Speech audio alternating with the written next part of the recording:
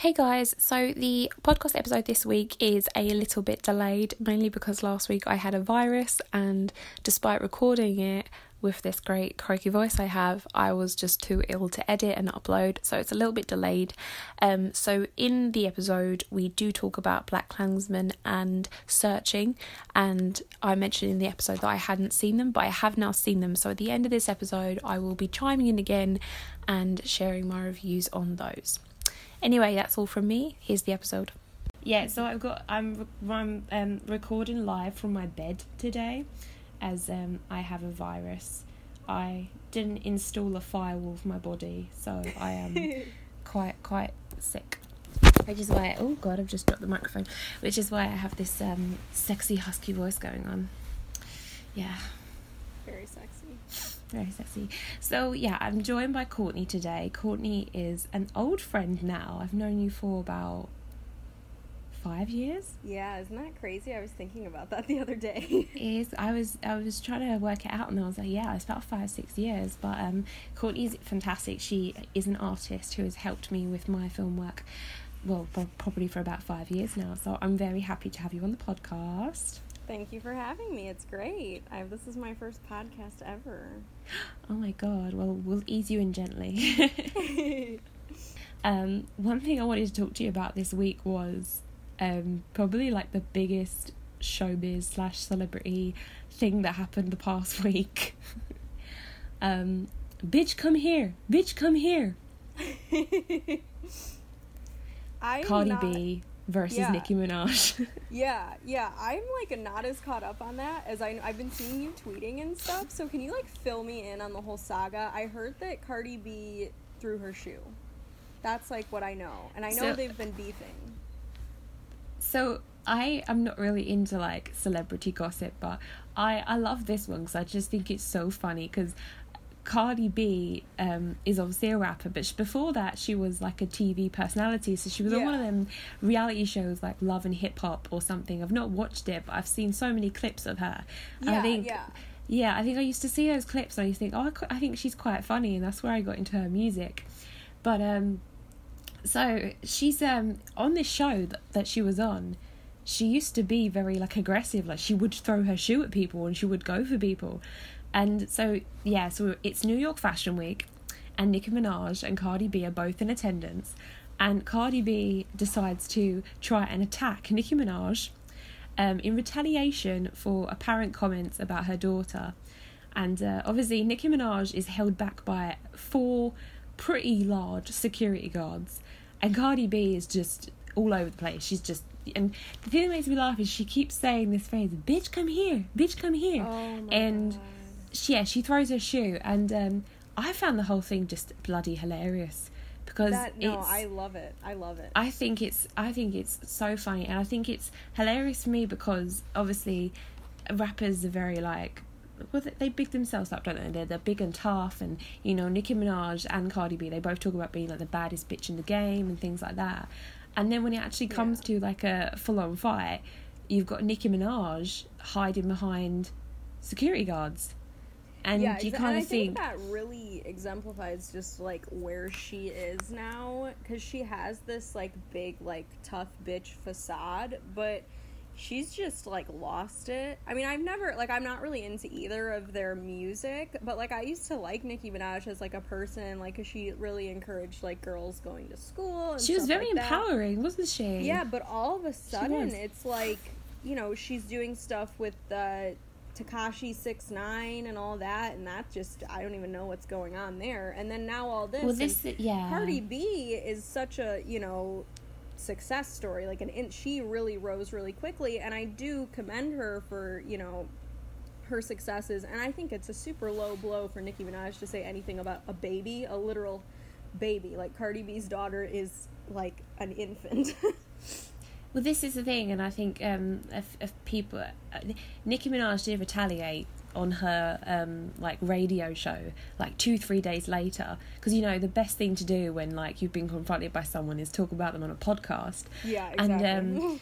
And she kind of like, she basically she must have spent like 3 days researching everything Cardi B had ever said, and she kind of brought up these things that Cardi B had said a few years ago, and she I have no idea what's happened to her, because like you said, she used to be such a good message for empowerment. Like, obviously not everyone's a fan of her music, and she, you know, people think she's crass, people think she's like too much or things like that, but she used to be like a good message of empowerment, especially for women. And of course, like the film industry, she's in an industry and in a music genre that is so heavily dominated by men, that you'd think that, right, this other woman has come along who has built herself up, she's rose through being an Instagram person, she's now a successful rapper, she's breaking records. Right, instead of, wow, this is amazing, we've now got 2 women up here being amazing. No, let's just attack each other. Let's just, you know, because, you know, that's not, you know, what there's a saying, it's like we rise by helping each other grow. But it's kind of like, I feel like I'm trying to put this into words. It's like she doesn't want any other female rappers. No, like, she anywhere. wants to be the queen. And if you listen to a lot of her music and a lot of the recent stuff, she'll say that she's like with Drake and whoever else, and it's like it's them, and then she's the girl.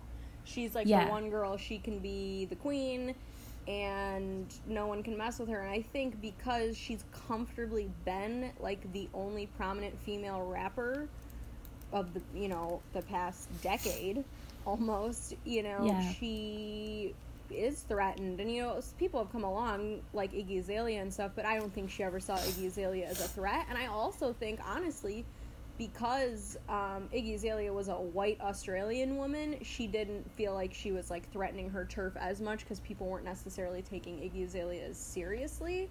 Whereas Cardi B is, I mean, she's from Brooklyn, right? She's a real New York girl, so she knows what she's talking about. She's out here throwing her shoes at New York Fashion Week, like, she doesn't care.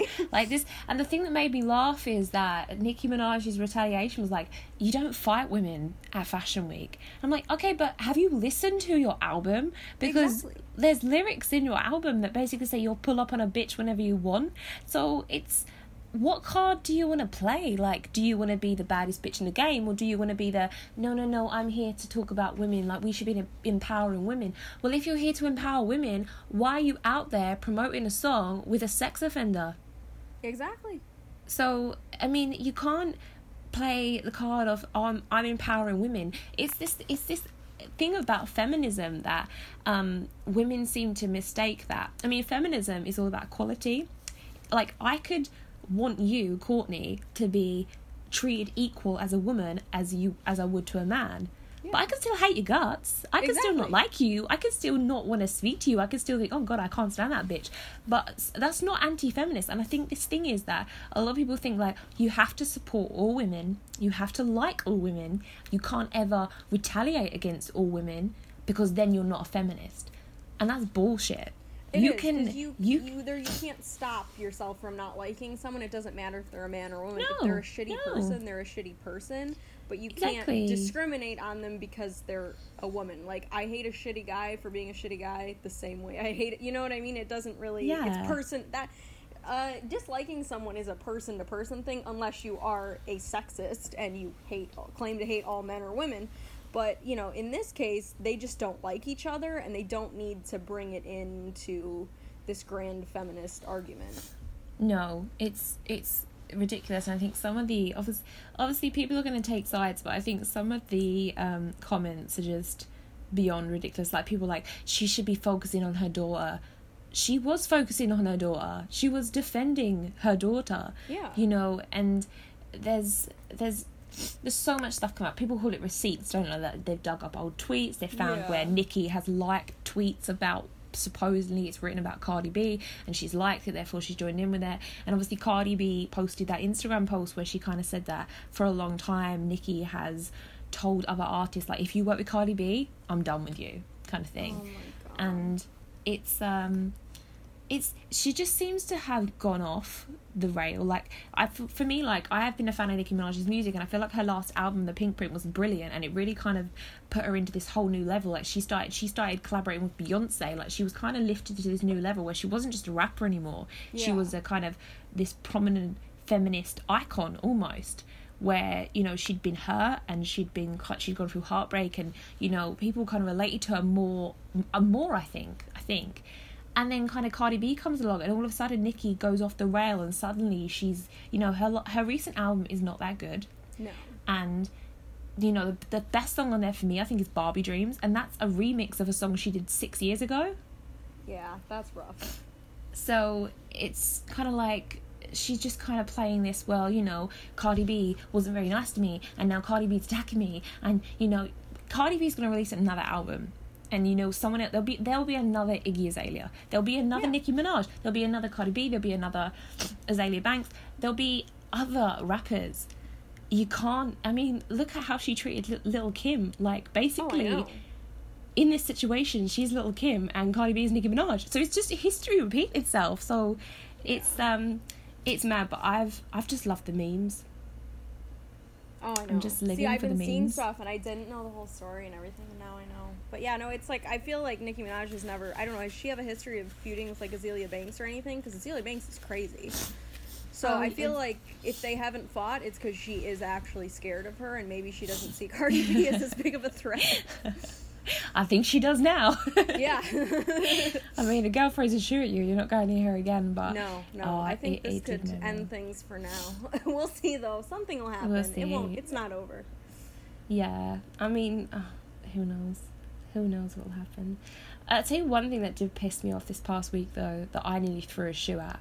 Did you see that arsehole at the Venice Film Festival wearing the Weinstein shirt? Yes. What a mess. He just wanted to get, you know, press. Famous. Was it an Italian director? It was, basically this Italian director turned up on the red carpet. I don't know what film he was supporting or anything like that, but he opened his blazer and his t-shirt had a picture of Harvey Weinstein on it, and it said, "Weinstein is innocent." Yeah. Or something like, "Free Harvey Weinstein," or something like that. And first of all, you're just like, who the fuck is this guy? Like, exactly. Who is this guy? And but it's actually quite scary that there are men out there that think that he is innocent. Oh, I know. It's really like, that freaked me out. And to think, I mean, at least now he's flagged himself as someone to avoid, you know, working with. At least, you know, women working in film in Italy can look at him and say goodbye. But bye-bye. You know, how many silent bitch, come here. Yeah, right. How many silent men are there, though, that are working in the industry that do think he's innocent and are going to keep their mouths shut because they know better than to say that? Yeah. Well, I mean, I had the conversation a little while ago with a friend, and she was like, "Do you think he'll ever come back from it?" And I was like, "What do you mean?" She's like, "Do you reckon he'll, like, escape prison?" Because he's probably going to escape prison because it's Harvey Weinstein. And she was like, "Do you reckon he'll ever come back and, like, do a comeback and, like, everyone will forget about it?" And I was like, "Oh, no, I don't think so, because, like, that'll be like Kevin Spacey doing that." And then 2 days later, Robin Wright comes out and says that we should all give Kevin Spacey a second chance. That really, like, that made me so sad, because I thought that she was completely, you know, against him at this point. I thought she'd made comments saying he was hard to work with on the set of House of Cards. So, and, you know, everything she's been through with Sean Penn and everything, I thought that she would, you know, I never expected that from her. I was really shocked, and I didn't really understand it, because I just thought, it's not like you need to promote his image for the new season of House of Cards, because... No, it's all about her. It's all about her, so it's so confused. Like, I remember she did interviews and she was like, I feel like I didn't even know who he was. Like, I feel like I was working with a stranger. And now she's like, oh, I think we should give him a second chance. Yeah, ooh, I don't know. I feel like there's something behind that. I don't know. But I don't think I agree with you, though. I don't think that they can come back. Especially Harvey Weinstein. I don't think he can come back from it at this point. Like, he'll make money somehow, and he could use a different name or something, and I don't know, hopefully he doesn't do that, but I feel like the Weinstein name is done. I mean, even the company is, you know, getting rid of him. I mean, the fact that Ridley Scott, like, raced Kevin Spacey out of his film, like, I don't know what's going to happen. Like, you just, you don't know. You really, I mean, I can't see Kevin Spacey coming back. No, I mean, he had a movie come out, like, in the past month. It was the Billionaire Boys Club, and, like, it released to one theater and made, like, $30, because, like, legally had to release it in the contract or something to I feel a theater. I feel so sorry for the other actors in that film, because the cast is actually really good. I know. And it's full of a lot of young, like, I think isn't Ansel Elgort in it, and like Emma Roberts, and who else? There even were several people. Billy Lord, I think Billy Lord was in it, and the guy that was in Taron Egerton. Yes. I mean, I've got the cast up here now. Jeremy Irvine, Suki Waterhouse, Judd Nelson. Like, it was a really great... Oh my God, Rosanna Arquette was in it too. But of course, even if it's a great film, I feel like it's going to get a bad reputation anyway, which I think is it's hard, isn't it? Because I don't know. It's difficult. No, it's super hard. It's not fair at all. Yeah, I'm gonna watch it, which doesn't make me a sympathiser or anything, just because I really support Emma Roberts and Billy Lord. So I don't really know what. I don't know. Yeah. But yeah, you're right. I mean, they cut that out, so. And he's not got anything else in production, has he? So no. Where even is he? Are they? Did you see All the Money in the World? No, I didn't see that. So I went and saw it because I was curious to see how they did it, and I don't know how he did it. I still don't know how they managed to pull that off in the timing that they did, because it was good. I mean, it was definitely like a recent Ridley Scott movie. It wasn't like, you know, what he's pulled in the past or anything, but it was done well. And it would have been stupid if Kevin Spacey was in it, not just because of all this, but because they aged him. Like, the character, the historical figure, was like 80 years old. The amount of money, it just goes to show though how much money can just be is in the film industry, that can just be thrown about. Like, I know. They can't fund female-led projects, but they can spend millions and millions of dollars on erasing Kevin Spacey rather than cancel the film. It's the film industry is just mental. Mm-hmm. It's been a weird week, a very weird week, hasn't it? Yeah. Just strange. And we're going to talk about Olivia Munn and Predator later on, but yeah, it's just, this week's been very odd. Right, so yeah, the UK top 10 box office, obviously this is the UK, and we get films like 3 weeks after you guys, you lucky bastards. So there might be some films on here that you're like, really? That's in the top 10? Okay, so at number 10, it's Black 47, which you probably wouldn't have seen because this is actually set in Ireland. I've heard of it though. I haven't seen it, but I've heard of it. I think just from like being online, and I follow so many people from the UK. So it's set in Ireland during the Great Famine, and it follows an Irish ranger who's been fighting for the British Army Board. It's actually had very good reviews, but of course, like most things, it's not been released worldwide or across the UK even. But it's got that Barry Keogh in it. I love him. Everyone loves him. I know. He's like it's just, I don't know. He's doing so well for himself though, isn't he? And I think he's only like he's my age, so good on him. Good for him. Okay, at number 9 is The Equalizer 2. I can't actually remember if I spoke about this in the last episode, but I have seen it. Have you seen it? I haven't seen the original either. I mean, I'd like to see them because I do kind of have a soft spot for movies like that. And I love Denzel, but... I thought you were going to say I have a soft spot for Denzel. I was like, I don't blame you, darling. Yeah, everyone does. Who doesn't? I mean, I actually kind of preferred this one to the last one, but I think the problem with The Equalizer 2 is, A, it's too long.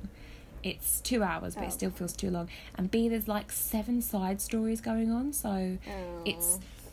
At the start, it kind of felt like a series. You were kind of like flipping through episodes, but it's still good, and it's got a good cast, and it does make you wonder where they're going to go with it, whether there'll be another one. But you know, he's still kicking ass, and how old is Denzel Washington now? Like, he must be like late 50s. Yeah, let me look honestly, because I'm curious. Because I watched Training Day for the first time over the summer because I'd never seen it. And yeah, I've not seen it either. He is 63 years old. Shut up. Damn. He's 63 years old. Bloody hell. He's turning 64 this year. To be fair, right? In December. Right, so he's 64 now. Mm-hmm.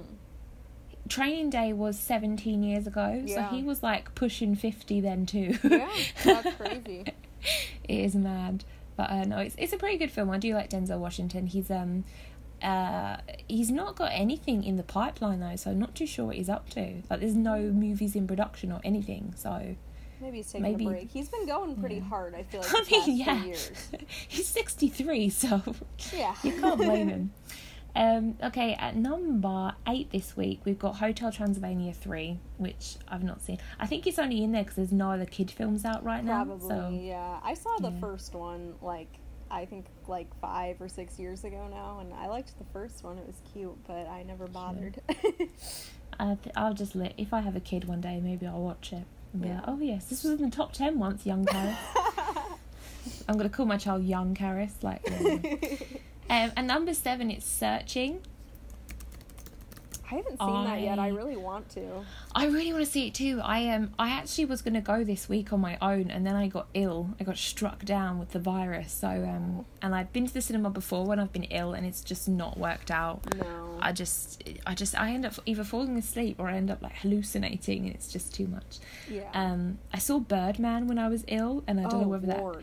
Yeah, I felt like I'd been hit by a truck. It was dreadful. Oh God, yeah. But yeah, Searching is brilliant because it's a, what do you call this style of filmmaking? Because it's Unfriended. It's all through the camera screen. Screen capture movies, I guess. Screen I don't know, because I love Unfriended. It. I am a big pro Unfriended. I am too. I am too. Did you see the new one? No, but you know what the thing is, right? I haven't seen it, so I'm probably going to end up watching it on my laptop.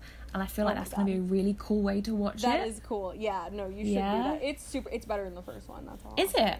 Oh, yes. See, I went to see the first one with a friend, and we were like, oh, we'll go see this because there's nothing else out, and this probably, some cheap horror crap.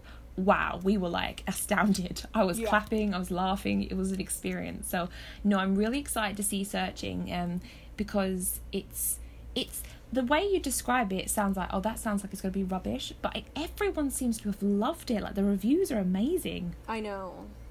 And obviously John Chow, it's great to just have a bit of diversity in a good film that's going well. Yeah, definitely. I think he's fantastic. It's a shame he's not in more things. But so I haven't seen it yet, but it's definitely on my list to do.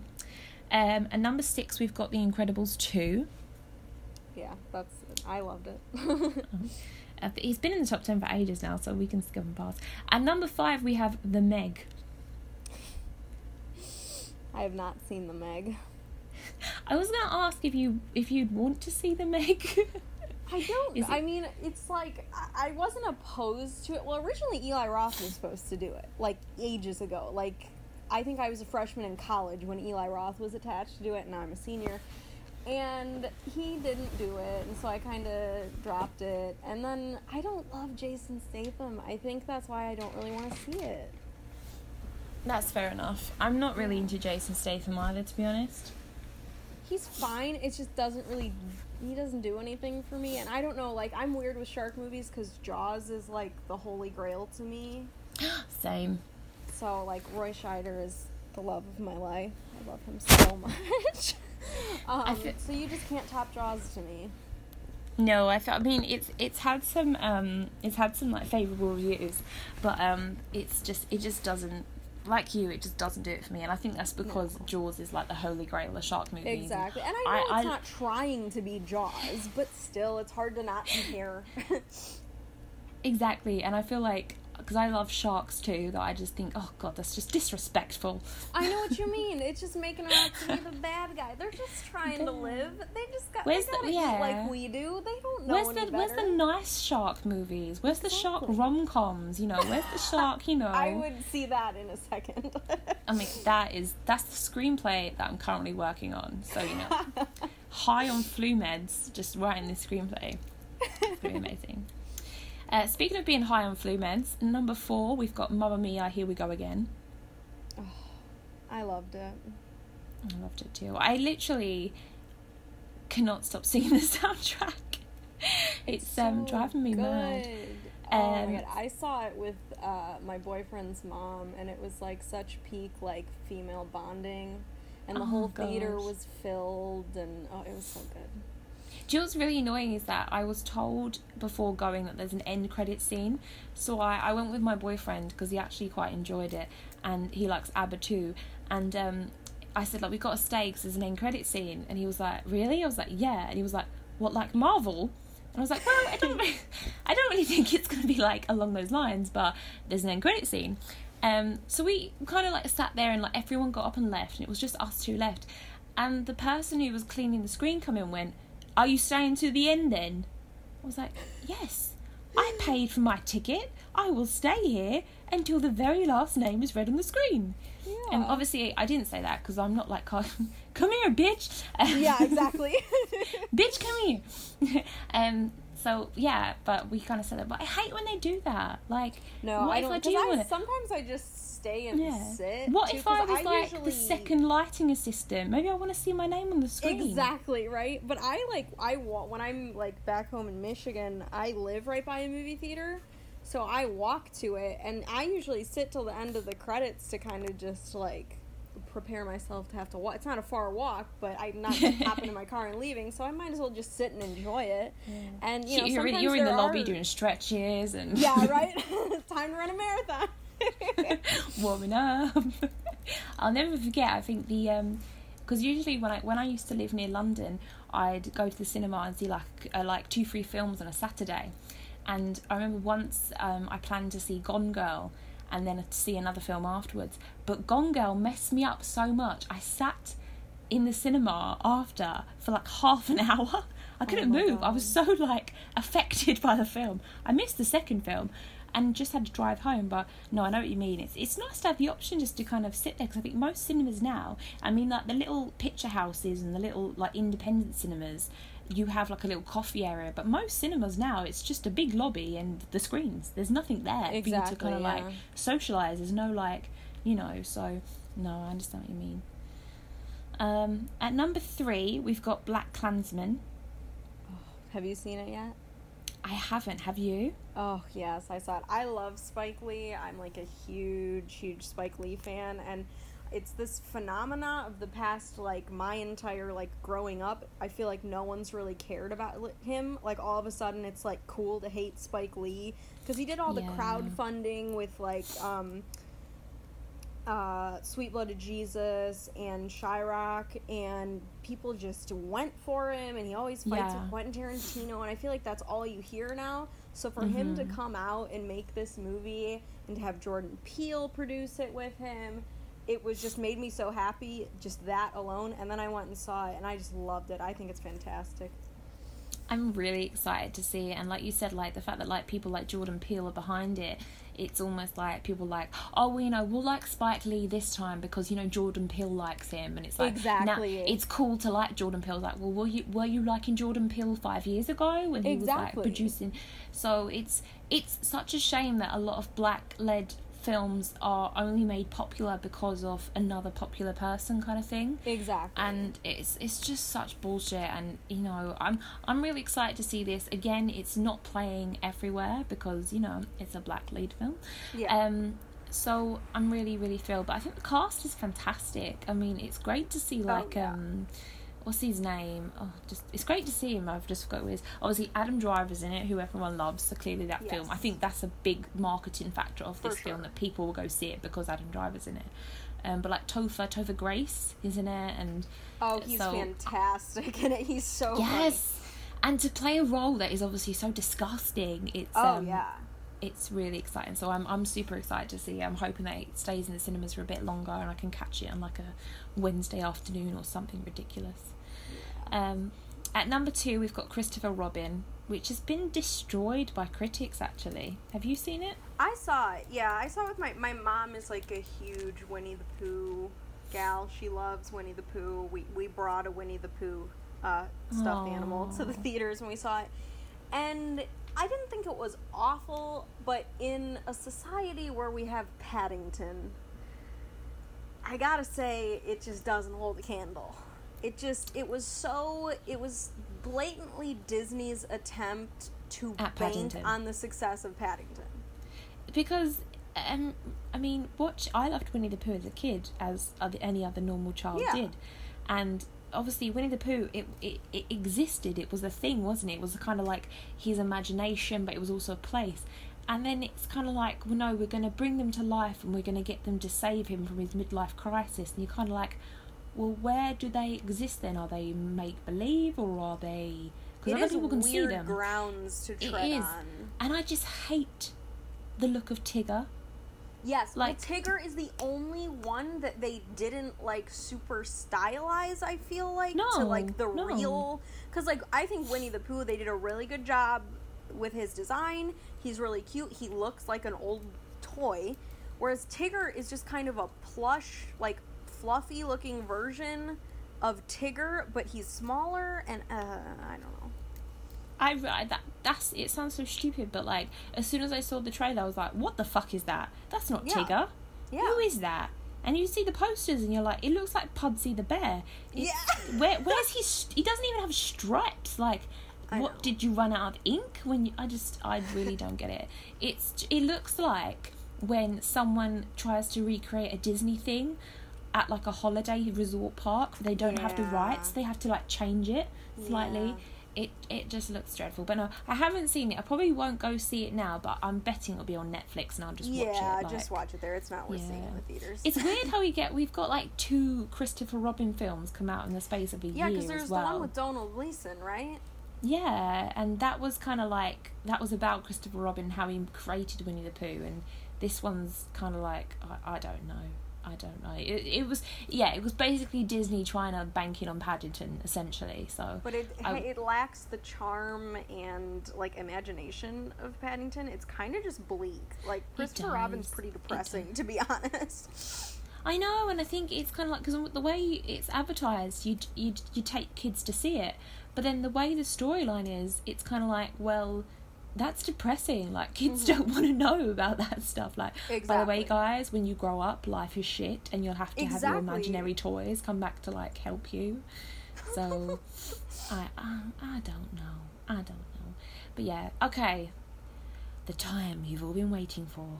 At number 1 this week in the UK top 10 box office, it is The Nun. Oh my god, I'm so happy I didn't know it was number 1. That makes me so happy. I think it's number 1 here too. I didn't know it was number 1 either. Now, Courtney and I have been a huge fan of horror films. I think that's how we kind of... we originally bonded over Wes Anderson, but, it's another thing we bonded over. And this film in particular, I was so excited about. Yes, me too. I've been waiting, and I love all the Conjuring movies. I don't love the Annabelle movies very much. No, I don't like that little bitch. I will kick her if I see her. Yeah. Bitch, come here! I love it. I'm going to get it on a thing and just, like, play it. For me, and mainly because I don't like those dolls, so Annabelle was just never really going to hit the mark for me, but, I was excited for this because, A, I've always found nuns scary. Yeah. But B, I love the Conjuring universe, and I thought, it's something original, but then it's also relating back to the universe, and I was super thrilled, and also I was really glad that Tahisa Farmiga was hired to play the younger version of Vera Farmiga, and I was super pumped. So yeah, take me through what you thought of the film. So I guess I need to like lay the groundwork here. I have a weird thing for nuns. I don't know where it came from. I was not raised Catholic. I was raised agnostic, but I'm really obsessed with Catholicism for some weird reason. I have no explanation, but I just think nuns are neat. I love nunsploitation movies like The Devils and School of the Holy Beast, all that jazz. So I was excited for this. I went to the theater. I dressed up as a nun. My boyfriend dressed up as a priest. It was everything. And so I loved it. I loved every second of it, pretty much. I thought the atmosphere of the film was great. Corin Hardy was the director. I thought he did a great job. I think Taissa Farmiga was fantastic. I think what is that? Bonnie Aarons, I think, is the name of the nun, the actress that played the nun. Yeah, I think she's fantastic. The look of the nun was fantastic, and it was just very like a kind of old school gothic horror, which I feel like we haven't seen in a while. I think that hasn't been as popular lately. And that is, those 3 words, old school gothic horror, is the precise reason why I think the film's had so much backlash. Yeah, I agree. Because for me, the reason why I liked it is it took me back to when you'd have those 70s and 80s horror films where it'd be a lot of, like you said, the Catholic kind of feel. Like it is terrifying. I mean, when you think about it, like religion is scary. Let's not lie. And I feel like the premise of it was very much like Halloween, where you got people kind of standing from a distance watching. It was very much like The Exorcist, with the way it was kind of the sound effects and the eeriness to it. It was very old school. It is not modern horror, which is not this. At all. It's, you know, this jump. Like a lot of people are complaining that they were obvious jumps. I don't think they were. I think some of the jumps were quite obscure. I think some of the things were, I mean, it was scary because you couldn't explain it, because it was an evil spirit. You know, when he got locked underground, buried alive. Yeah, that's terrifying.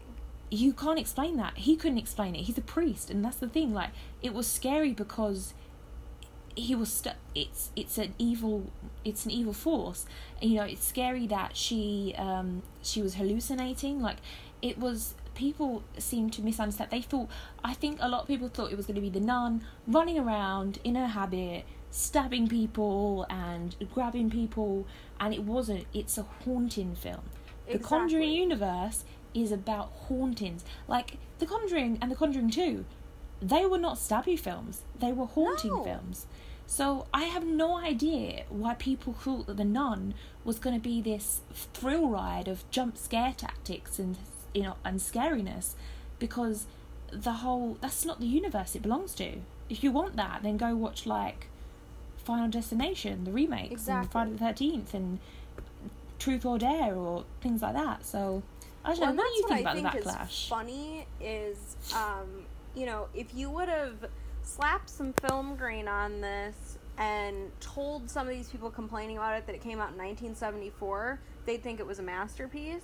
Because I love that stuff too. My boyfriend made a comment saying it reminded him a lot of Alucarda. Have you seen Alucarda? No, I've not seen that. It's a Mexican, I believe it's Mexican or Spanish, and it's an unexploitation film from the 70s, and it's these two girls are at a convent, and one, she's like new, she's an orphan, it's like her first time there, and she becomes best friend with this girl, Alucarda, who is like in league with the devil. And the atmosphere is very similar, you know, kind of some of the cheesiness is similar, and yes, there are aspects to The Nun that are a little silly, but it's because it is that old school gothic horror vibe. Of course it doesn't necessarily make sense in the real world, but it's not the real world. I mean, I think one of the things that was quite good about it, storytelling wise, is that you had the character of Frenchie, who was kind of along as a non-religious person. Like, when they were talking about, like, the blood of Christ, he was like, Christ? Jesus Christ? Yeah. It's like, no, Johnny Christ. You know, he was there to kind of highlight the ridiculousness of the religious aspects. You know, like, why would you go inside an abandoned building that someone's just hung themselves? Because we're religious, and this is a religious building. Like, you have to highlight the ridiculousness of the religion within the film, because that's the satire that we're working with.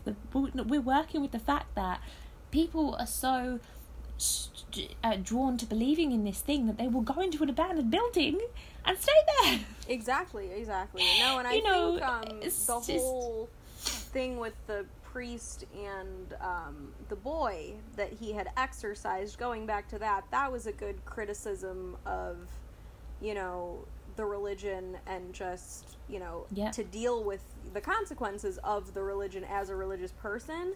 So I thought I think they overdid it a little bit. Like, I think telling the story was enough. To have the boy keep reappearing, I think, was a little silly. It kind of reminded me, have you seen the second Sinister movie? They have the ghost kids keep reappearing in that. And that's another where it's like, I don't know if we needed that. Like, the base idea maybe is good, but you don't need to keep reiterating that. Yeah, that's the thing. I think there were elements that there were some things that unexplained. There were parts that I kind of felt like they went on for too long and things like that. But I don't know what people were expecting. I mean, the bad reviews that I've read, people are like, oh, it wasn't scary. I was expecting it to be scary. I was expecting more jumps. I was expecting this. I was expecting that. I was like, well, you knew, like, I feel like people thought that The Nun was going to be set in modern day, and she was just going to go around jumping out of people. Like, that's not a film. That's just a YouTube video. Exactly. this, like, I think the comment you made about if you slapped on a grain and said it was from 1972, people would be like, oh my god, well, you know, this symbolises the origin of the nun, and, you know, the Catholic, it's film people for you. And I feel like a very common complaint about modern horror is, well, it's not even scary. Well, it's not as scary as this. It's not meant to be as scary as that. It's a standalone film. Yeah. And, you know, my thing, too, if you're a really big horror fan, how often are you actually scared?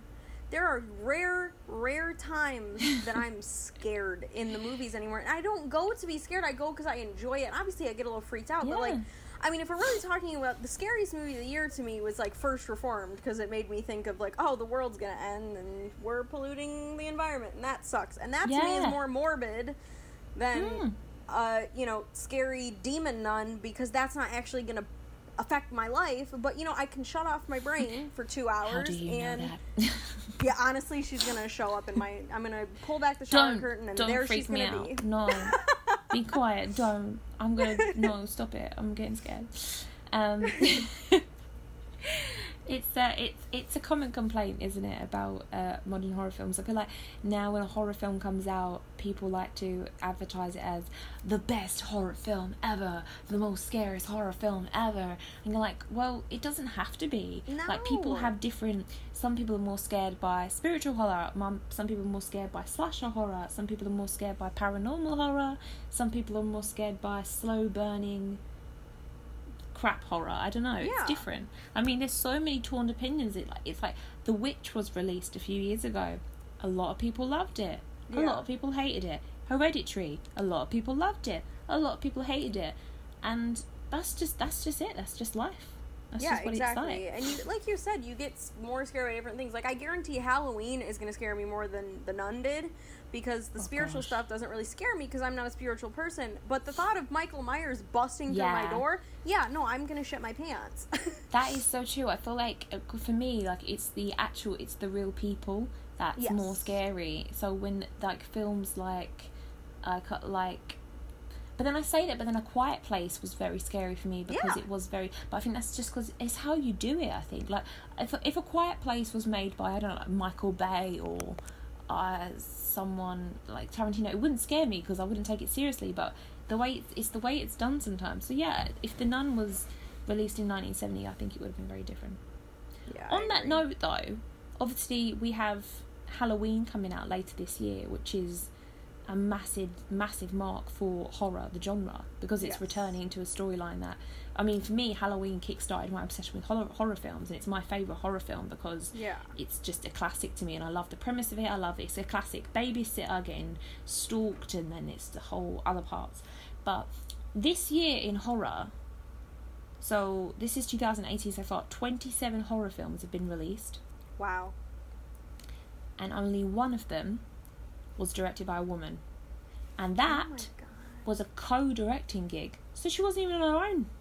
What movie was that? That was The Open House, which was released on Netflix. Oh, okay.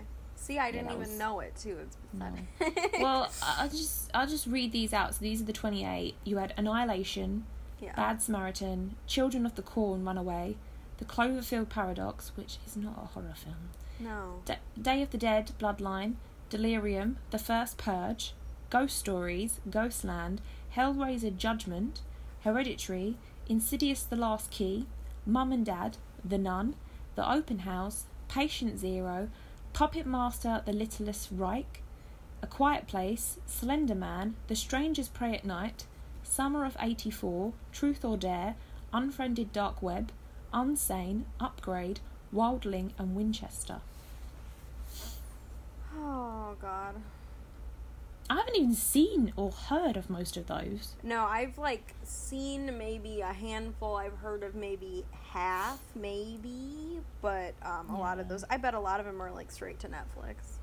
Oh, God, not even that. Straight to... They're still straight to VHS, even though nobody uses VHS. Honestly, right? It's just awful. I mean, I've not seen it. I was quite confused, because is Slender Man, is that part of the Conjuring universe, or no? It's not, is so it? Did you guys get that yet? Has it been released in the UK? It was released in like 3 cinemas. Okay, see, it got wide release here, but it's kind of touchy here because do you know about the 2 girls that tried to kill that girl over Slender Man? Did you ever hear that story? No. Okay, yeah. So do you know the figure of Slender Man? It's like a creepypasta internet legend. He's just like a fictional. He's kind of like a boogeyman. He's like a boogeyman, yeah. Yeah. So these 2 girls, they were probably 12. I think it was somewhere on the East Coast of America. The main one, she was not right in the head. She had mental health issues that were not diagnosed, and she believed that Slender Man was commanding her to murder her classmate, and if she did that, he would take her away to this fantastical land. So she recruited another classmate who had no friends, was super shy, would do anything to have a friend, and they stabbed one of their classmates, I believe 12 times, and the girl got away, and she crawled from where they left her for dead and got the attention of like a biker, and he called the police and they saved her. But those 2 girls are currently, in jail, and when they turn 18, they'll be sent to real prison. She survived? She's alive. She survived. Yeah. No. Yep, she survived. That's a film right there. That's better than the Slender Man film. Yeah. So this movie came out. They'd been planning to make a Slender Man movie for like years because no one technically owns the rights to Slender Man because he's like an internet legend. It's like no one knows who originally wrote him, so it's, heyday for a movie studio. It doesn't have to pay anyone the rights. And it's been a mess from the get-go, and then this happened, and like the father of one of the girls in jail was like, you need to cut this, shouldn't even be released, blah blah blah. So they cut half an hour out like a week before the movie was released. They cut half an hour out. What was in the half an hour? Just because it was like bad content, like it was, I don't know, too similar to the real events that happened or something. There were stabbings or something, so they took it out and released it. So they essentially released like an unfinished movie. See, at that point, obviously, I feel like with some films you have a studio obligation to release it. So it's not like they could just pull it out, which is a shame. But like, there's contracts and things like that. But Jesus Christ, I know. I mean, I can see there's a documentary film, which is about the stabbing and also yes, I've seen that. It's pretty good. Yeah, because it's by it's the internet, the creepypasta, isn't it? Yes. Which is like they just make things up. It's like did you ever like when you used the internet when you were like 10 years old? And you get like a picture and it's like, if you don't send this to 20 people, this person will be under your bed. The kids, that creepypastas are like the kids now, that's their version of that, I feel like. It is, yeah, and it's just it's mad. But I mean, I was reading up on just like when you were saying that, and the girl said that she also talked to Lord Voldemort and one of the Teenage Ninja Turtles. Oh God. I cannot believe that girl survived. What I know. A story. Like, she's so Jesus. Lucky. Why did they pick her? Do you know? I can't remember. They go into detail about it in the documentary. It was like one of their friends. The girl trusted these 2 girls enough to like sleep over. They were having a sleepover, and that's when it all happened. So it was someone that they considered a friend, which is even more messed up. I mean, what happened to, like, just watching a horror film at sleepovers? Like, I never thought, oh, hey guys, it'd be really fun. I'm gonna stab you to death. I can't even, wow. Well, I didn't know anything about that, so that explains why the release was very small. But I was confused because, you know, in, is it The Conjuring 2, or is it... The Tall Man? Sinister 2? Yes! Yeah, he's getting his own movie, too. I thought that was that, so I got confused. That's one where I don't really know how they're going to make a whole movie about that, but we'll see. I don't Or know. not the Tall Man, the Crooked Man. That's it, the Crooked Man. The Crooked Man, yeah. Because he, there's not much about it. It's like a English nursery rhyme, isn't it? Like, yes. There was a crooked man, he walked the crooked mile, he found a crooked sixpence, a crooked smile, he brought a crooked cat, which caught a crooked mouse, they all lived together in a little crooked house. I mean, you listen to that and you think, oh yeah, that's terrifying. And so they can just make anything into a horror thing now. Like, yeah, it is getting ridiculous. I mean, there's a whole series on a leprechaun. So, yeah. Oh, I know. There's like 2 of them where he's in the hood. Yeah. I mean, I don't know. But yeah, apparently there's going to be, because I thought Slender Man was that. Yeah. So I got confused, but now that makes sense. I still can't believe that they stabbed. That's insane. I know. That's mad. I can't believe sorry, I'm just like astounded that she survived. Like, wow, I want to see that film. Exactly. Jesus. They stabbed her 19 times. 19, okay, yeah, more than I thought. Oh my god. Jesus. I can't believe she dragged herself to nearby. Imagine being the cyclist that found her. I know. Like, what happened? You were at a sleepover, and that's just, true crime is scarier than any other film. Oh, yeah. Do you know something? I was speaking on regards to horror, because this story is obviously going to be made into a film one day. But do you remember seeing in the news about the family that had the 13 children? Yes. And they were like locked up in like at the house. I was reading the other day on that. Like, that's still ongoing. How do these things take so long? You'd think. I mean, that's the trouble with like the legal systems and stuff. Is, you know, you think, I'm finally saved, this issue can finally be solved, but then it's dragged out for 5 years. It's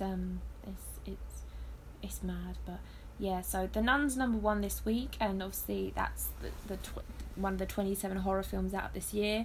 I think the only one coming out now that I'm looking forward to is probably Halloween. I think it's the only one that's coming out. Can you think of any others that are coming out the year? Suspiria's coming out in October. Oh yes, of course, which had ridiculously good reviews at the Harvey Weinstein Innocent Festival. They let the guy in, that's all I'm saying. Yeah, that's all they I'm did. saying. Well, if he was carrying a gun, would they let him Lars von Trier back in, didn't they? Yeah, but that was funny. Because they just told it. I'm excited for his new movie, I hate to say. Yeah, so I think, Suspiria and Halloween, so we shall see. I mean, upcoming releases. Crazy Rich Asians is finally coming out over here. Oh, it's so good. I did say last week that it was not coming out to November, but they've moved it, so I think that's a good sign. Yeah. Operation Finale, which is a team of secret agents set out to track down the Nazi officer who masterminded the Holocaust. That stars Oscar Isaac, so it's got quite a good cast. And The Predator. So, I don't know if you watched the news this week, but watch the news. Who watches the news? You just look on Twitter. That's where the news is these days. Let's be honest. So basically Olivia Munn, who is a star of the new Predator film, has come out recently saying that she feels very alone after she asked for a scene to be cut from the film where one of the cast members was a sex offender and she wasn't aware of it at the time. And apparently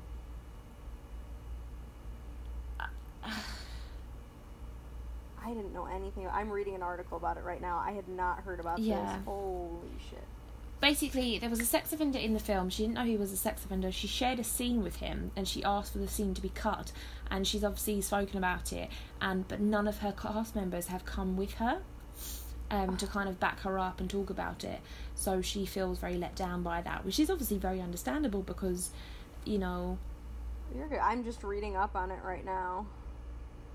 It says that Keegan-Michael Key did finally support her, but it was after the backlash of people freaking out that no one was supporting her, so it's he was just scrambling to save his ass, which I like him and all, but that's still not cool. Yeah, I think Sterling K. Knight did the same thing. He came out on Twitter and spoke to her directly, and you think, well, why didn't you just pick up the phone and speak to her? And then exactly. So yeah, it's a difficult situation, and I think a lot of people now are kind of boycotting the film and things like that. So I mean, I wasn't going to see the film anyway, but it seems a big mess. It just seems a big old mess, really, doesn't it? Yeah, no, I didn't expect anything really to come of like controversy or anything about the new Predator movie. I just kind of thought it would come out and leave, and that would be that. That would be that, yeah. I'm like, oh, why did we remake that again? But yeah, so it just you hear these stories, and obviously you had the Kevin Spacey thing, you had the Harvey Weinstein thing, then you have this, and you just kind of feel like, did the Me Too movement do anything? Yeah, I don't, and especially too now with the whole thing with Asia Argento and all that has not helped anything, because Rose McGowan had to come out and say, well, we don't know the full story, and it's like you can't just pick and choose who you want to condemn. That's the thing, and then Asia Argento come back to Rose McGowan and it said that it's false claims or something like that, and I don't know. Yeah, she said it's a shame that Rose McGowan isn't prepared to accept when she's wrong, and I don't know. It seems, again, it's just a big old mess. I mean, the whole point was to create a safe space for women, and I still don't feel like that safe space exists. Oh no. I mean, on my sets it does, but just not really in the film. I mean, that's one of the reasons I there are many reasons I left filmmaking, because I was going to pursue filmmaking, and it just also in the first place wasn't for me. But I mean, in this environment at this school I go to, the film department is very masculine, and both that I was a girl and that I was interested in making horror films rather than kind of your typical dramas, that I was alienated and I wasn't taken seriously. And it's really difficult sometimes to sit and talk to kind of the film dude bros, and it's like I see them now in like their infant stages, being like 20, 25, and I know that some of these guys that I'm currently attending classes with, they're gonna grow up and turn into these people that we're talking about, the Harvey Weinsteins and the Kevin Spaceys, because it's an environment that fosters that and allows that to happen. And even with the Me Too movement, I'm afraid that 20 years from now the same conversation will be going on. I mean, you and I, we were part of an online film community on Tumblr, which had a lot of people. Well, there was a lot of people a part of it, and I think there's some that we're still friendly with, we still talk to, and things like that. There were some people in that community that were very much part of that. That problem. And the stories that you would hear, these are independent people, just like I was, making films, and you would hear stories about guys who would invite actresses to dinner to trick them into it being a meeting, but actually they regarded it as a date. There were guys that would audition actresses more than the required amount, just so they can spend more time with them, despite the fact they weren't right for the role. These were young men making independent, self-funded movies. It's not just top up there at the top. These are, and I mean, I've spoken on this podcast before about my experiences with it, but it's frustrating. It is frustrating, and it's kind of like I am at the point now where I'm just like, I don't get shocked like, oh my god, I can't believe you just said that. Oh my god, I can't believe this happened. It's kind of like, really, again? Exactly, and which is so sad that it's just, you sit down and it's like, you feel defeated. It's like, I don't know what to do to combat it. All I can do is point it out when I see it, but it's not even shocking anymore. It's not like it's like, oh my god, you won't believe what happened. It's like, oh my god, guess what happened again. Exactly. It's just, I mean, in the UK film industry, they recently launched this new best practice policy or something on how to handle harassment on set, and it's basically to always have someone responsible there. So obviously on my film sets now I've always had someone responsible, it's me, but like you give people the facts, like if this happens you come to this person, it's a safe space kind of thing. But at the end of the day, that's just a booklet.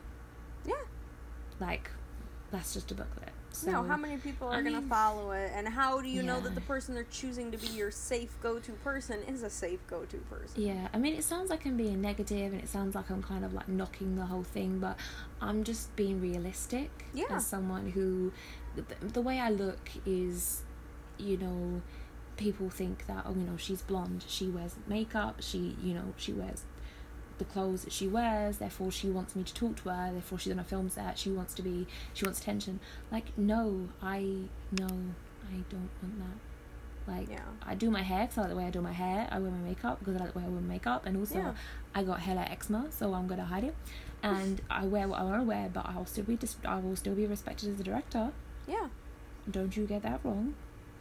So, I don't know. But this week's theme, on that note, not kind of sidestepping, is about career changes. And obviously, you were going to be a film director. Yes. Went to college to study film. And then you changed. Yep. And I feel like career change is a big discussion for me right now, because obviously it's Rianne Pitcher's 5th year this year. So it's our 5th birthday in November. So I've been doing this for 5 years. And obviously I've moved recently to the northeast, which is away from London, where like a big film hub is. Yeah. And it's been harder. It has been harder, like I will admit. Like, it's been harder than I knew it was going to be difficult, because obviously it's not in like a creative hub like London is. There's less festivals, there's less events, but I didn't think it'd be this hard, Courtney. I've like really struggled to find actors and crew members and just events to go to. Like, I used to go to like a monthly directors meeting, and there's nothing here like that. There's like, they have like they call it the Northeast Filmmakers Society, but it's like an hour away. So it's really difficult, and I think it's been hard for me lately, because I feel like it's like, do I give up, or do and I don't think you should give up. It's just adapting, and sometimes it can take a long time to adapt. You know, it's hard. I think it's I think age has something to do with it. Like, I'm turning 27 this year, and it's I don't know, I just maybe I just feel quite negative because nothing's really happening at the moment. Like, I'm not filming anything. Obviously I'm fundraising to make a film, because I still don't qualify for any funding because I'm too old. And the funding scheme up here misses my postcode. So like, it just doesn't exist, and it's really hard. And I think that's why it's not like I'm being defeated, like, oh, I give up, it's too hard, it's not easy enough. Like, it's just, I don't know how to explain it. It's a very confusing time. Yeah, and I think it's interesting because I think we're both kind of at that weird, like, transitional crossroads, because I'm 21, I'm graduating college this year, my undergrad, and it's like, I don't know what I'm doing in May. Like, I don't know where I'm going. I don't know. I'm from Michigan. I go to school in Georgia. I don't know if I'm going to get a job offer. If I do get a job offer, I don't know if it's going to be in Texas, Michigan, Oregon, Georgia. I don't know where I'm going to go. And that's even if I get a job offer. So it's really scary. And I think, you're in a different, you're kind of the next crossroads, I feel like, because the next midlife crisis. You've jumped the hurdle of, like, the scary, like, I guess I'm an adult, so you're kind of transitioning into the adult, and, still, I feel like most people I talk to 30-year-olds that don't feel like they're really adults yet, so it's always that next transitional period. It is. It's I feel like life is full of these little transitional periods, and it's I know it's hard with the creative industry as well. Like I'm currently editing my documentary, so for me, working creatively is sitting at my computer for 5 hours of an evening, and to an outsider or a non-creative person, that's like, well, that's not filmmaking. That's not exciting. That's not, that's not furthering your career. And I think that's what's hard sometimes, is that these little things that we do, like raising money to make a film, like I've seen like subtweets about it. Oh, Jesus. And I've overheard conversations from people close to me about it. And it sucks. Because I just think that's pathetic. I don't know. I think it's a viable way to do you know, we were taught, when in the few film classes I did take here, you know, the industry professionals that taught us said, like, I wish I had that tool when I was your age. Mm-hmm. It's a totally viable option, and you know what? It's what's gonna get your film made, and that's what's important. It's so odd because it's a confusing thing to be in. Like, I think all people in the creative industry get it, but it's kind of like well, you're 27, like, you'll be having kids soon, or like, you're 27, like, you have made it by now. And then, like, you look a bit like Ava DuVernay, she didn't start filmmaking until she was in her 30s. Yeah. And you're not comparing myself to her at all. I'm just saying. But it's almost half the battle sometimes is not only convincing yourself that you want to do this and you're good enough to do this, it's convincing other people. And it's, I mean, obviously, like, you shouldn't rely on other people for happiness and things like that. That's like a whole self-care thing, but it's nice to have the support at least. Oh, of course. Yeah. No, I totally agree. And I think definitely, like, the way that our generation is, they're very about, like, the instant young success. Especially more, I just, you know, there's so many young people, like, you know, all these young rappers and stuff that are coming up, and the whole YouTube culture. So many people, you know, in their 20s right now, whether you're like me and you're 21 or you're like you, still there's this whole idea of, like, I'm, you know, this age and I haven't made it. And it's like, you don't have to, like you said, Ava DuVernay, not until she was 30. There are some, you know, people that didn't get into what they were meant to get into until they were 40 or 50.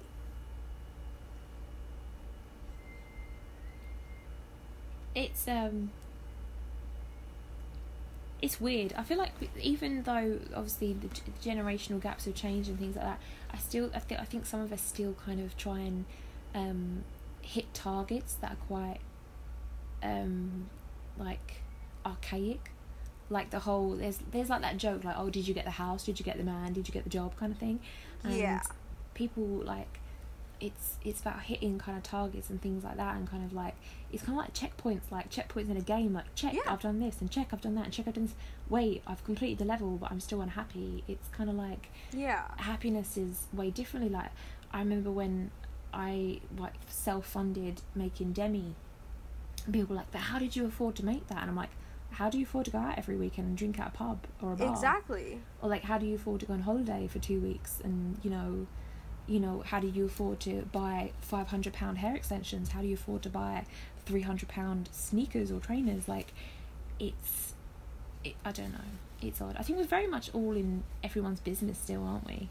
Yes. Oh, yeah, without a doubt. And that's something I'm definitely, like, I like to save as much money as I can, just because, especially right now, like, I'm probably going to move to a new state in a year, you know, that I've never been to and have no contact with anyone.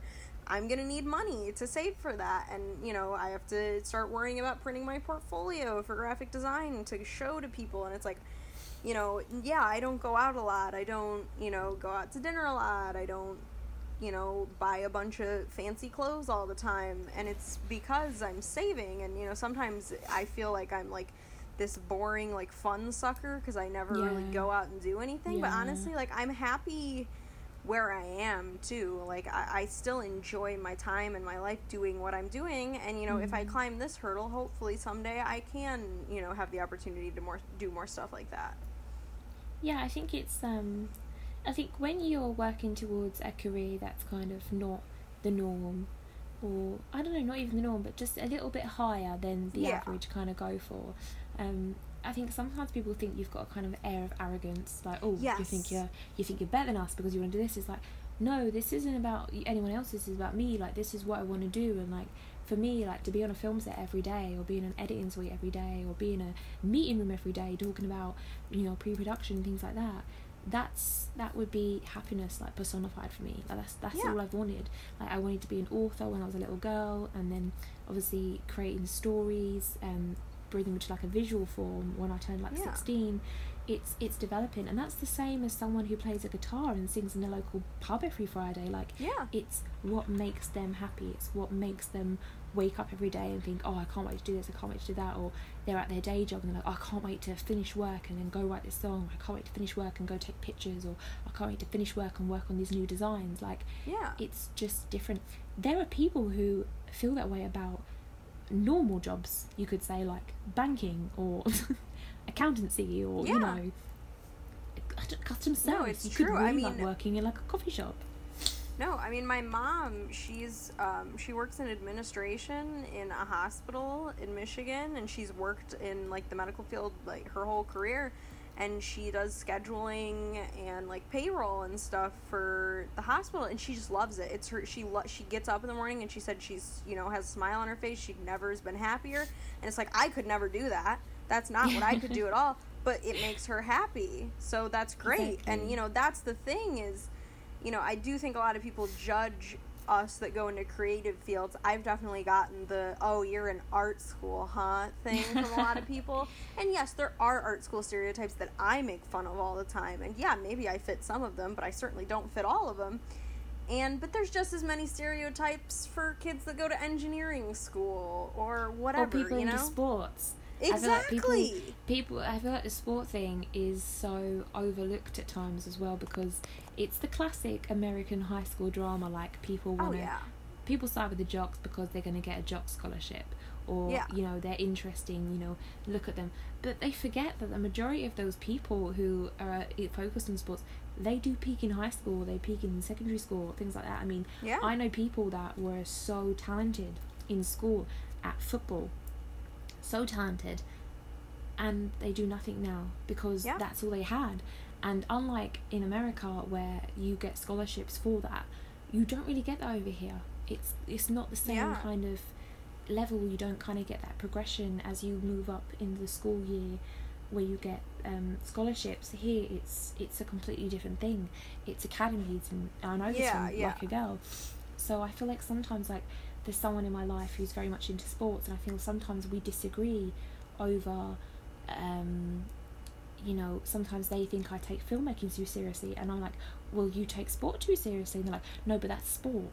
And I'm like, yeah, but this is filmmaking. This is filmmaking, So but I can relate to that. I'm like, okay, well, that's your thing that you love, but this is my thing that I love, but I'm also trying to make a career of it. Like, I feel sometimes I give up on myself, but I still feel like, no, do you know what? No, 5 years time, I want to be making TV shows. I want to be producing. Why not? Why can't I? Like, I'm 27. I've moved. Probably made a massive mistake. I moved across the country for someone that doesn't really, you know, treat me very well. But I'm 27. I'm not. Even if I was 47, like, I've got ability. I've got a talent. I've got the aims to do it, you know. And your talent, you know, you're just going to get more proficient at it, and you're just going to get better and better, and you're still so young. People need to stop, you know, acting like, oh, what you have to make all your accomplishments between 20 and 30, and then it's done. Because it's like, no, and then you got to have 3 babies, and you got to get married, and you got to get a big house, and you've got to do a cookery book, and you've got to post on Instagram every day with your dog and your clean kitchen, and, you know, fuck off. Exactly.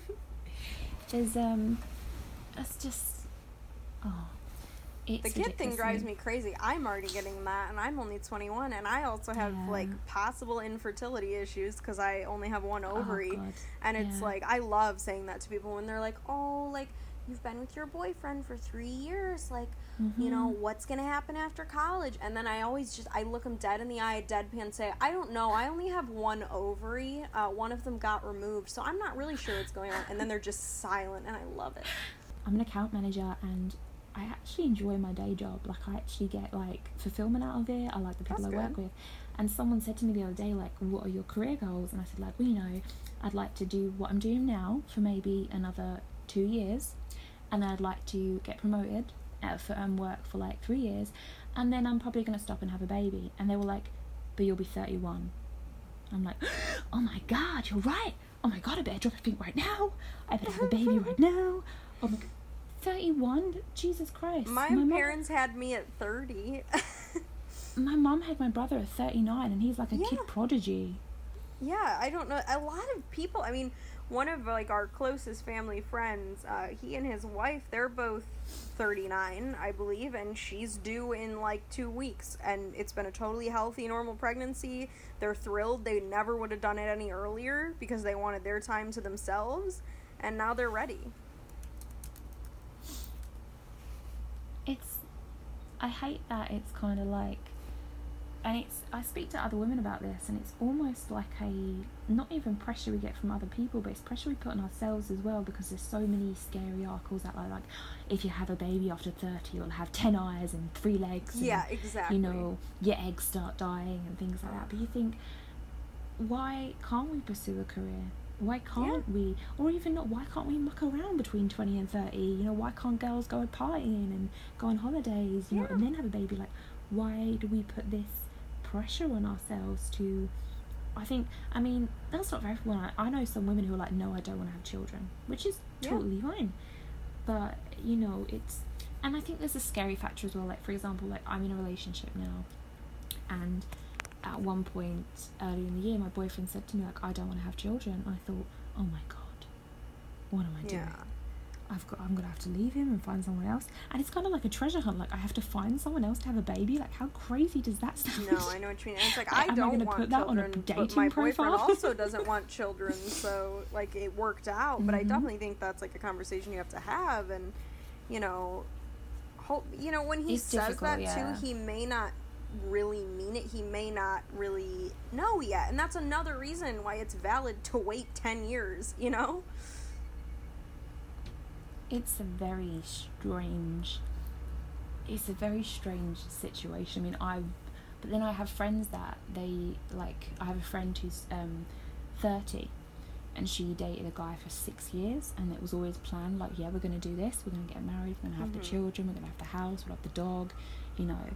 And then when they were suddenly ready to do that, he turned around and said, actually, you know what, I'm not about that life. Oh my god. And obviously then starting again at 30 is harder. So it's kind of like we get scared of this lifestyle that we haven't even got to yet. Yeah, exactly. It's all this pressure to something that, you know, you can't just lay it out, you know, that specifically. I feel like that's too dangerous. I think it's a big subject to explore into, and not to be anti-men or anything like that, but men are so lucky, because you can date someone and it can break up, and then you could date someone for 5 years and break up, and then you can have a kid at like 45. Yeah, I know what you mean. You know, so there's like, it's I don't know. No, it's definitely, this podcast is called Not Having It All. Topic. Yeah, and I don't have all the answers. But yeah, I mean, so yeah, changing career paths. I think I remember you told me, and you were so worried about telling me, and I felt so bad, because I thought, why does she feel bad about telling me she's quitting filmmaking? But I was at no point ever disappointed in you. I was at no point ever saddened. I was just so happy that you had made a decision that was going to make you happy. Oh, well, that means a lot. Yeah, I remember I was just so, like... You were so It was a unhappy. rough time when I was, like, making that decision, because I had taken... So the way my school works is we do... it's a quarter system. So fall, winter, spring, summer, and you pick 3. So it was my freshman year. I'd done fall quarter, was all, like, basic intro classes. Winter quarter, I took my first film class, and it was fine. Like, it was actually really easy. It was like intro to film. I made a music video. I enjoyed doing that, but still, like, in the back of my head, I was like, I don't know about this. And then the day before the spring quarter started, it was actually Easter, so now Easter's a little rough for me now. I was reading my sound design textbook for my pre-assignment, and I, like, snapped, and I was like, I cannot do this for the rest of my life. Hell no. There's no way. I hate this. I don't like being on set. I don't like learning about making the movies. I don't want to do this. And I, like, freaked, because I had no clue what I was going to do, because I'd traveled from Michigan to Georgia to go to this expensive art school. I'd, like, given up on drawing and design stuff because I'd gotten, like, bad marks on this advanced placement test thing that I did. So I was like, I'm bad at that. That test, you know, is the all-seeing eye telling me that I'm bad at that. I can't do that. And finally, you know, I was so worried to tell my family, my friends. You know, I remember telling, you know, you and other people that I was close to, that I'd met through filmmaking, and I was like, oh gosh, are these people still going to want to talk to me, you know? And obviously, you know, I knew you still would, because we are friends in general. It goes beyond just filmmaking and stuff. But once forever. I decided to forever and ever, someday we'll actually meet in person. Forever and ever and ever and ever. Is that Spring Breakers then? Yes, oh my god. Spring Break forever. When I finally, oh my god, when I finally picked graphic design, you know, it just, I was so scared when I made the switch, but once I took the first class, I just knew, and ever since then, I just love it, and I'm happy, and I can still work with filmmakers and, you know, these people that I do care about. You and I have had you know, working relationship since I switched to graphic. I've done some, you know, little graphic stuff for you, posters and stuff like that. You've done a lot.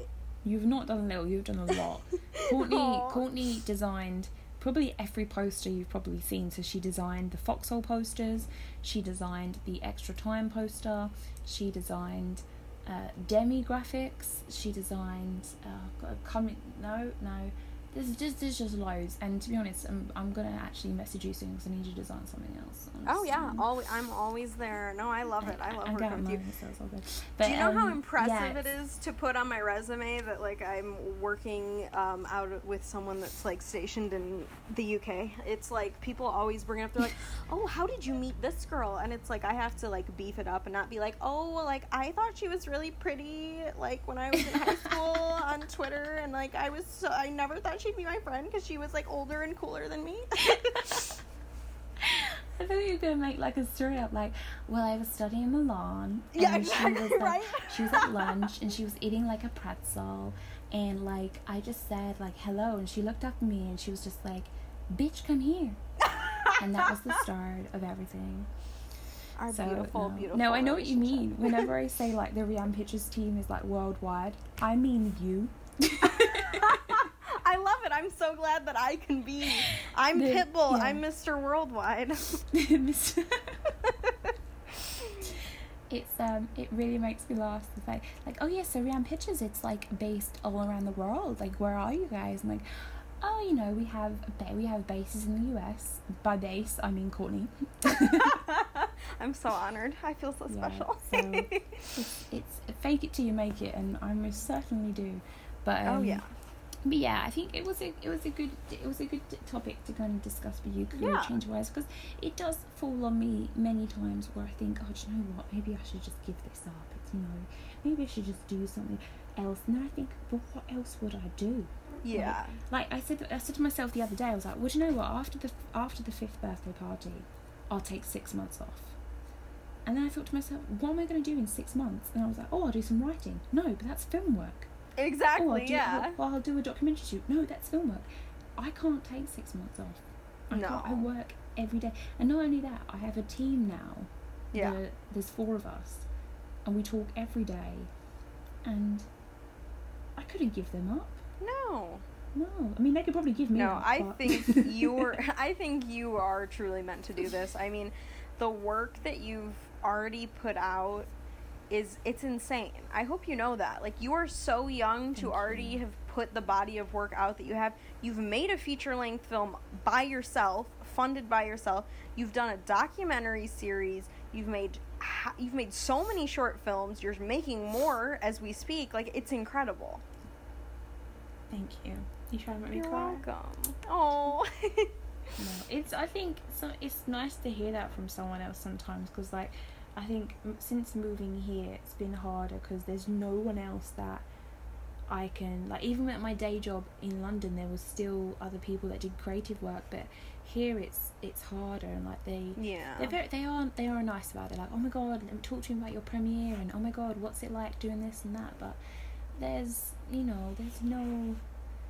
not a sense of like, I don't know, like film buzz, or it's just, I think it's because I feel lonely, then I feel even lonelier that I haven't got the connection to the film world. Like when I used to be back home, if I had like a lonely day or a sad day, I'd go into London and I'd go to my favourite cinema, or I'd go to the BFI, or I'd go to my favourite film bookshop. I can't do that here. So when I'm lonely, I haven't. I was about to say something really depressing, then I stopped myself. I was going to say I have nothing, but no, I don't. Obviously I do have things, but I know what you mean, though. It's hard, and that's how I feel, you know. Obviously when I'm at school, I'm surrounded by creative people of all different types. We have majors here ranging from graphic design to filmmaking to sequential art, which is comic books, to fibers to fashion design. It's crazy. There's so many different kind of people here.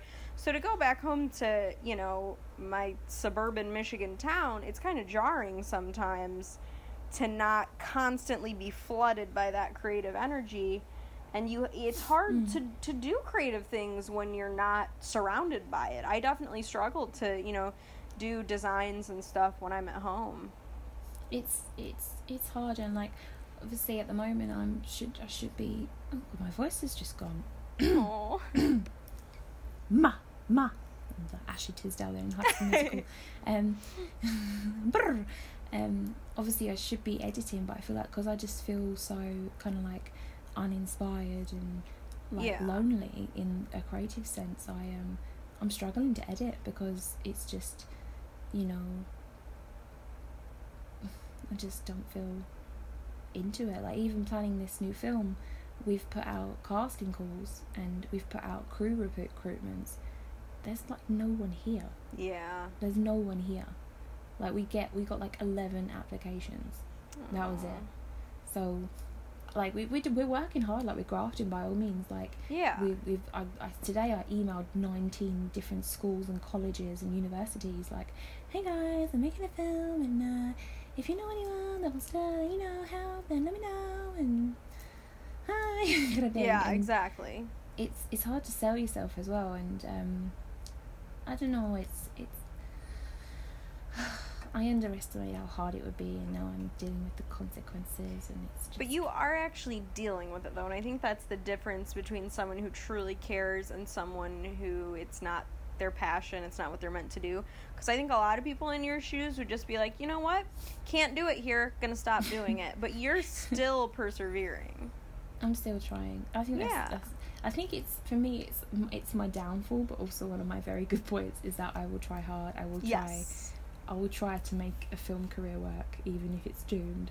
I will try to make a relationship work, even if it's doomed. Aww. I will try to make a friendship work, even if it's doomed. I'm a trier. I feel like if I come back to life as an object, I will be those pathetic stars you used to get from teachers. It was like, good try. Aww.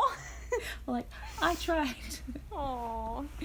Well, I mean, it's better to be a trier than to just sit and give up. This is true. That'll be next week. I'm joking. But yeah, it's just perseverance, isn't it? With anything, really. Yeah. Perseverance with life, perseverance with career, perseverance with relationships, perseverance with bad TV shows. Yeah. Oh, yes. You gotta get to the end. I'm bad at that. I'm like a horrible TV watcher. I started watching Handmaid's Tale, and I like it, but I haven't watched it in like 2 weeks. I'm evil. No, it's a good show. That, I mean, perseverance for me, like I started watching the Vampire Diaries when I was 17, and I'm still trying to finish it. Like that just personifies try hard. That's true perseverance. It's okay. Courtney, I still watch American Horror Story. Oh god, that's back tomorrow. Yeah, I know. It's back. It's back tomorrow for you guys. It's back the next day or so for us. I don't know. I'm not allowed to watch it till Christmas because I watch it with my dad, which is weird. I feel like that's a weird show to watch with your father, but we do. Not at all. We watched all 7 seasons in 7 weeks at Christmas time. It was really, I think that's one of the greatest things I've ever done, and also one of the worst things I've ever done. It's not like I can put it on a resume, but it feels fulfilling to me. I like that. I'd love that. So I see by your resume here. So yeah, you've got a college degree. You've done some charity work. 7 seasons of American Horror Story in 7 weeks. Tell me more about that. Oh God. Oh dear. I remember being at like job interviews, and I used to put on my CV, someone told me that it would be a good idea to put on your CV about being a filmmaker. Mm-hmm. So I did that. And then the interview that I went for, it was like, oh, I see you've got a film production company, so what's that like? And I just like, you know, oh yeah, you know, I've done this, done that, blah, blah. And it's like, oh, so you're a YouTuber? And I'm like, no, I'm not like a YouTuber. So and then one guy was like, so you want to do this like forever? Like you want to be famous? And I was like, no, it's, and then I had to say this and it broke my heart. It's just a hobby. And honestly, I felt like I stabbed myself. And he was like, oh, well, and he said, well, thank goodness for that. I didn't take his job, by the way, but yeah. Well, thank goodness for that. It's just a hobby. Yeah, so no, it's it's a confusing time. I think there's a lot of change in my life, so I think at one point I was kind of thinking like maybe I should just give up the one thing that makes me happy, and then you think about it and you're like, why on earth would I do that? No, do not do that. Bad idea. Bad girl. Yes. Down. Bitch, come here. I will stop saying that. I'm so sorry. So that's my existential crisis for this fortnight. Thank you for listening. Courtney, thank you for joining us. Thank you for having me. It was fantastic. So what are you working on right now? Tell us. So I just started back up at school, and I'm about to start I guess I can call it an ad campaign. It's kind of heavy. It's about Catholic sex abuse. Sounds nice and cheery. Yeah, nice and cheery. I know, we had open range. We could do whatever we wanted, and, you know, everyone's like, I'm going to do a coffee shop. I'm going to do this. And I'm like, I'm going to do Catholic sex abuse.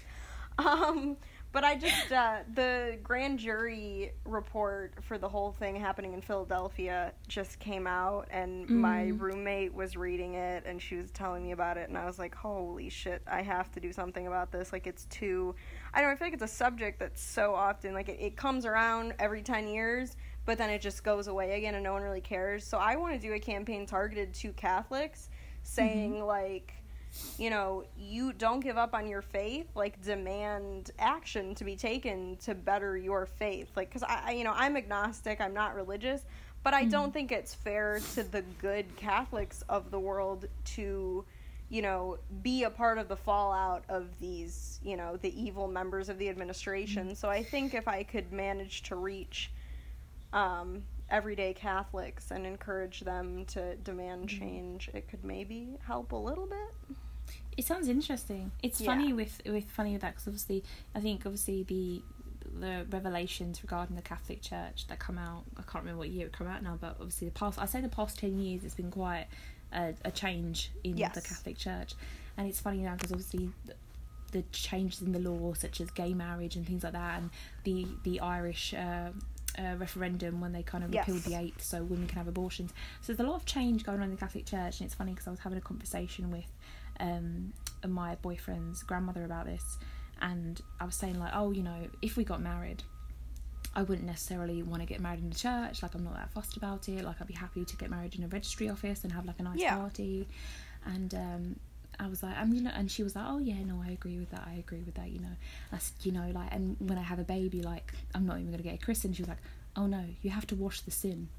And it made me laugh because you have this, I feel like with religion, especially for Catholics, and I don't speak for all of us, of course, there's a big pick and choose element.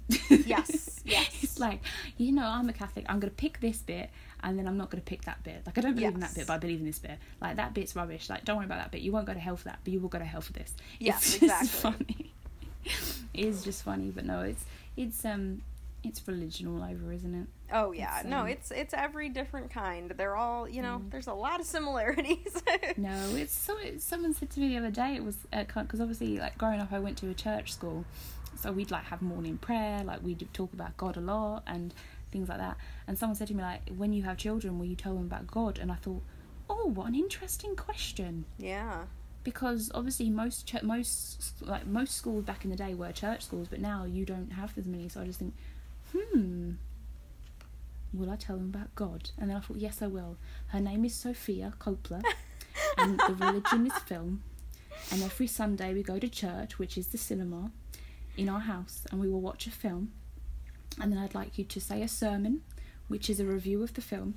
So yeah, maybe it's good that I don't have kids. I don't know. Oh my gosh, no, I can't imagine me being a mother either. It's a thought. It's I don't know, but yes. Anyway, so yes, this week, biggest advice: it's okay to have a midlife crisis, yes, and a quarter life crisis, and a third of the way through crisis, and a late 20s crisis, an early 20s crisis, a teenage crisis, and a Wednesday crisis. It's okay. Yes. Not having it all is the key message. And we'll all get through in the end. Yes, we will. We will. They will. And if anything happens, just throw your shoe and say, bitch, come here. Amen. Okay, so that episode ended up being an hour and a half long, so I will not possibly add on any more for you. I will do my reviews of BLACKKKLANSMAN and Searching next week, but I did love them both, so I'll let you know that right now. If you haven't already, please check out my funding campaign for my new film. The links are pretty much all over my social media and Rianne Pitcher's social media. Really want to make this film in the Northeast and support local artists and up and coming talent, and hopefully improve the opportunities in the area. So thank you for that. Bye.